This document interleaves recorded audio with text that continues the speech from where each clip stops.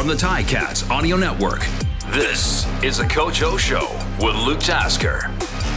Hello and welcome to the Coach O Show with Luke Tasker. That's me, of course, every week. Orlando Steinhauer, the Ticats head coach, and we're joining again now after a playoff victory.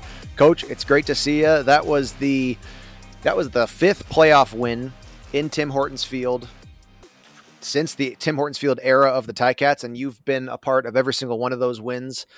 What did this one mean to you and to your team?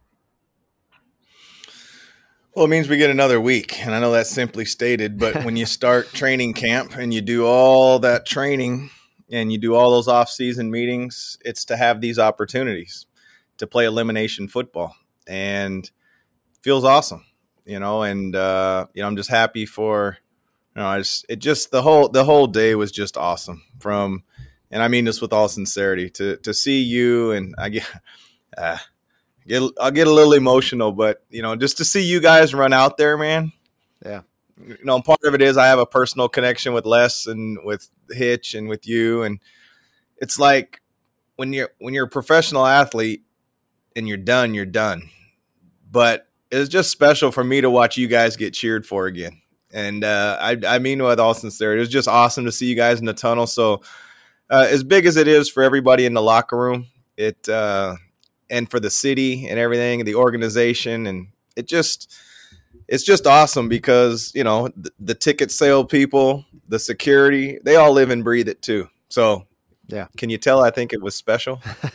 No, I was flattered by it, and I am flattered to hear you say that you thought about that as well. And, to be honest, I was out there, Scott Mitchell and Matt and Dave Cato, and they all kind of offered me the opportunity to do that. And it was a surreal moment because giving Jeremiah and Simone and Rev and Zyle and all those guys, giving those guys a hug in their game uniforms in the glow of the field and the snow was falling, like that's just something I didn't think I'd ever do. I thought that was probably done.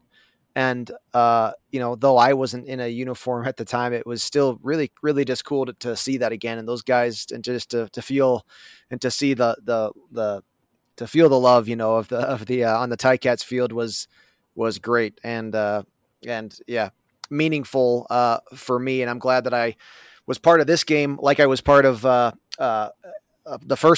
other four playoff wins that we had in those last 8 years or so at Tim Hortons Field. So really fun to see out there. And you're right, it's another season another week of football, another chance and another step closer to the Grey Cup and another game check for all the guys. That was always a little icing on the cake, of course. And I remember one of my favorites was in 2014. We were still in Jarvis practicing, but we were playing at Tim Hortons Field that year. And Ken Austin brought out in cash, the amount of money that you get, for each win, and kind of stacked it up and said, hey, I remember him saying, money's not the only reason we play the game, but it's in the top 5, he goes, and so each week, it's another check, but more importantly, another chance at the Grey Cup. That was a special game. It was special just to be back to this point in the season after the lost year of COVID and football, and the snowfall was fantastic and not overly impactful on the game, I would say. And then of course the win. Just a really great day of football. No, well said. And I think you captured it there. It just, at the end of the day in elimination football, like any week, you just want one more point. And, we were fortunate to, do a little bit better than that. But, the name of the game is to advance, and just couldn't be more proud of everybody involved. And that includes, honestly, it includes the equipment people. Like, you got to have the right footing. You don't just show up and play. And sometimes the ground freezes. Sometimes it's soggy. It's just not, dry weather football. And so you got therapists and of course you've got the coaching staff. Just so proud of everybody. And you can't watch the film without the video, people. So, I'm just happy for everybody. Yeah, great organization. That's how you've always ran it. There's no one doesn't feel recognized after a job well done. That's something that you guys do a very good job of. I talked with Drew, the Ticats head equipment guy, for the last, I think, 55 years or so, even though he's only like 38 years old. But right. But I ran into him on the field or after the game, excuse me, and TSN caught him quickly with different shoes on his feet. He had 2 cleats in his hand. He was out there getting it right. And from the top down, everybody, when people take pride in what they do, it makes for a good production on the field. Coach, that game, at the end of the first half, the Ticats were up by, I believe it was 17 points. The drive start average was, I think you had 4 drives that started above the center line, and I can't remember if that went into the third quarter or just in the first half, but you guys as a team, Jeff Reinbold, you've got to be pleased with when you can give your offense that many short fields to work with. It was a huge factor in the game, Luke. There's no doubt about it. When you can start your drives like that, I think it's imperative. It takes, you're starting a couple of first downs ahead of where you would normally be. And, that's great because you're at a minimum, you're going to be able to keep the field position. And, field position is always going to play a big part in the football game. So, yeah, definitely proud of that. And special teams was a huge factor when it came to that. A lot goes into that too, though. And when in the game of field position, sometimes, I thought we punted the ball extremely well. Yeah. Also, I thought that our kicker, Michael Damagala did a great job of placing the ball on his kickoffs. Of course, he was able to put the ball through the pipes, and that, anytime you put points on the board, that's going to bode well. So, and I could go on and on, but at the end of the day, we were able to take the ball away, and we were also able to protect the football and not give it away. So, boded well for us.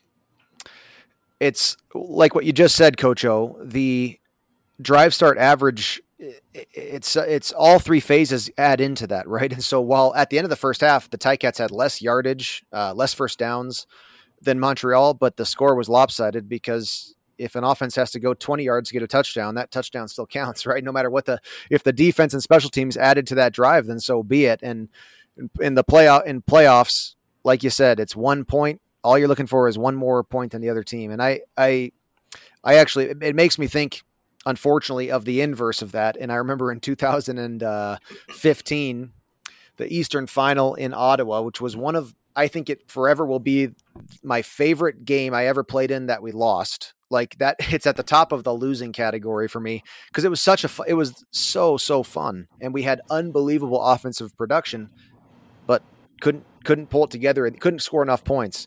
And then there's games I remember in the 2000 and I think it was the 2015 Eastern semifinal. It was like nothing happened out there, but we won and nobody ever cares again. Like, so it's amazing. And if for your offense to only go a short field each time, that's a winning recipe. And I can, as it was happening and all those drives were starting on the Montreal side of the center line, I was hearing Jeff Reinboldt just, applaud to his special teams unit in the team meeting for making that happen on many occasions. So well done. It's great to see. Absolutely. No, it definitely was a huge contributor to our win. Yeah. So I forget if you've brought this up this year or not, but in some ways, I'm sure that you guys are, I'm sure you're highlighting some outstanding players each week. And every year it seems like we had some different kind of ways of doing that, but I've got to imagine that the D line got like like the player of the game for the whole position group or something like that for this Eastern semifinal. I mean, they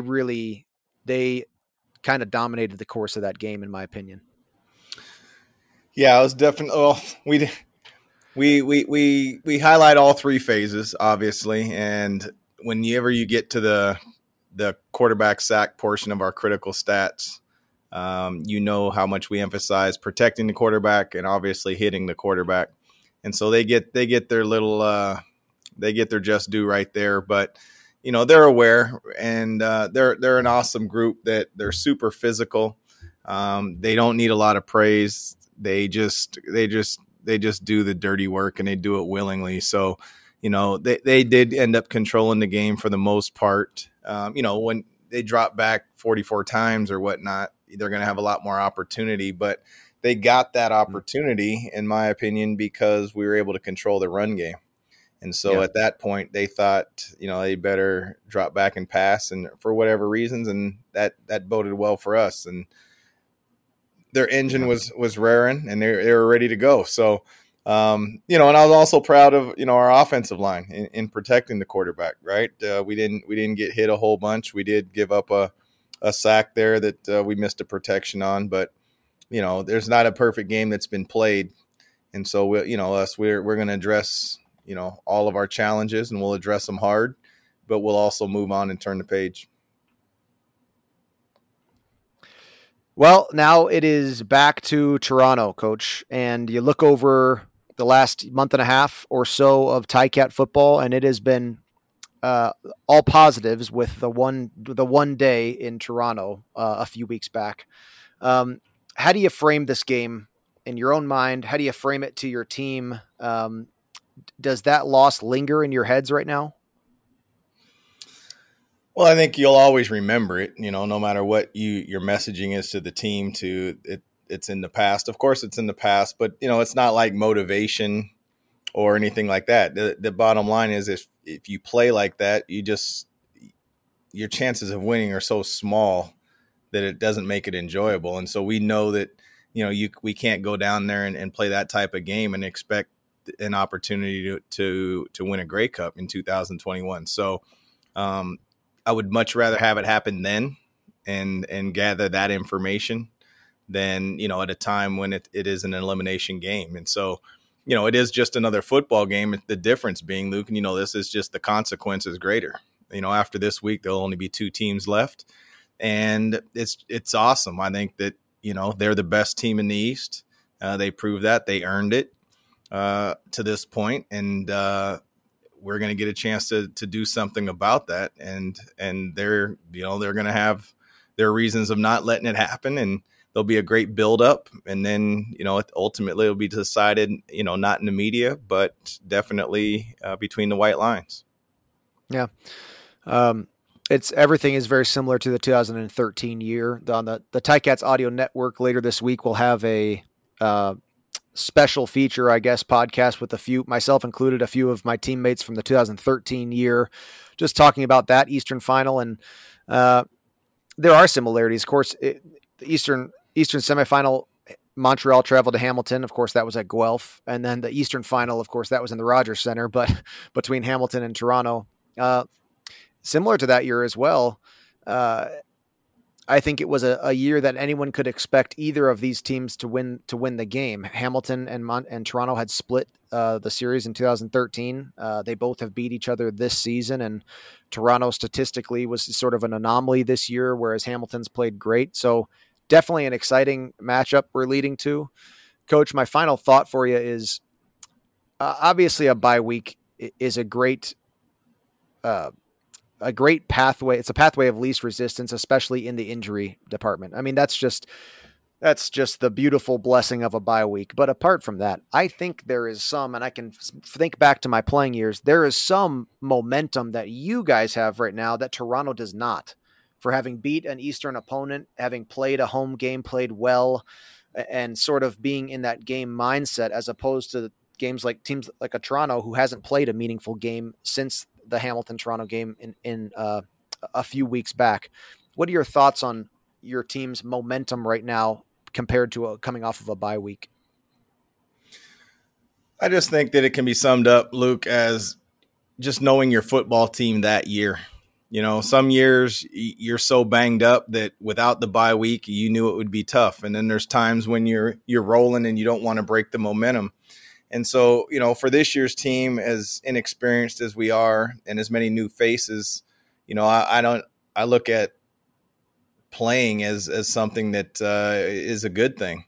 But there is something to be said. The fresher team generally is going to have an advantage. Now, I don't know how much advantage, except for that they are fresh. And it's, I guess, historically, it's been shown that, the team that has the bye has historically done a little bit better than the team that's had to play their way in. But in a one-game series, all that kind of goes out the window. But specifically for our football team, to your comment, I like where we're at. I'm excited. We've had to earn our way in, and like Sunday it'll be here soon enough. But Sunday at 12:30 is when all the talking stops and all the playing begins.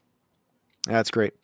I think of guys like Stavros Katsantonis, who really did an impressive job taking over a role in a game, a young player, and a game like that, barring, of course, he's probably has things he's dealing with like everybody probably does, but still some good plays for him to make in a game leading into whatever his responsibilities will look like in the Eastern Final. So very excited to see it, Coach. Great to be a part of this series that you and I have throughout the season, and looking forward to another one after the Eastern Final leading into the Grey Cup. So, Coach, good luck this weekend. Good luck with the prep, and I'm excited to see you there. Awesome. We'll see you in Toronto. Thank you. Thanks. The Coach O Show with Luke Tasker. Like, subscribe, and find out what Coach is thinking every Tuesday.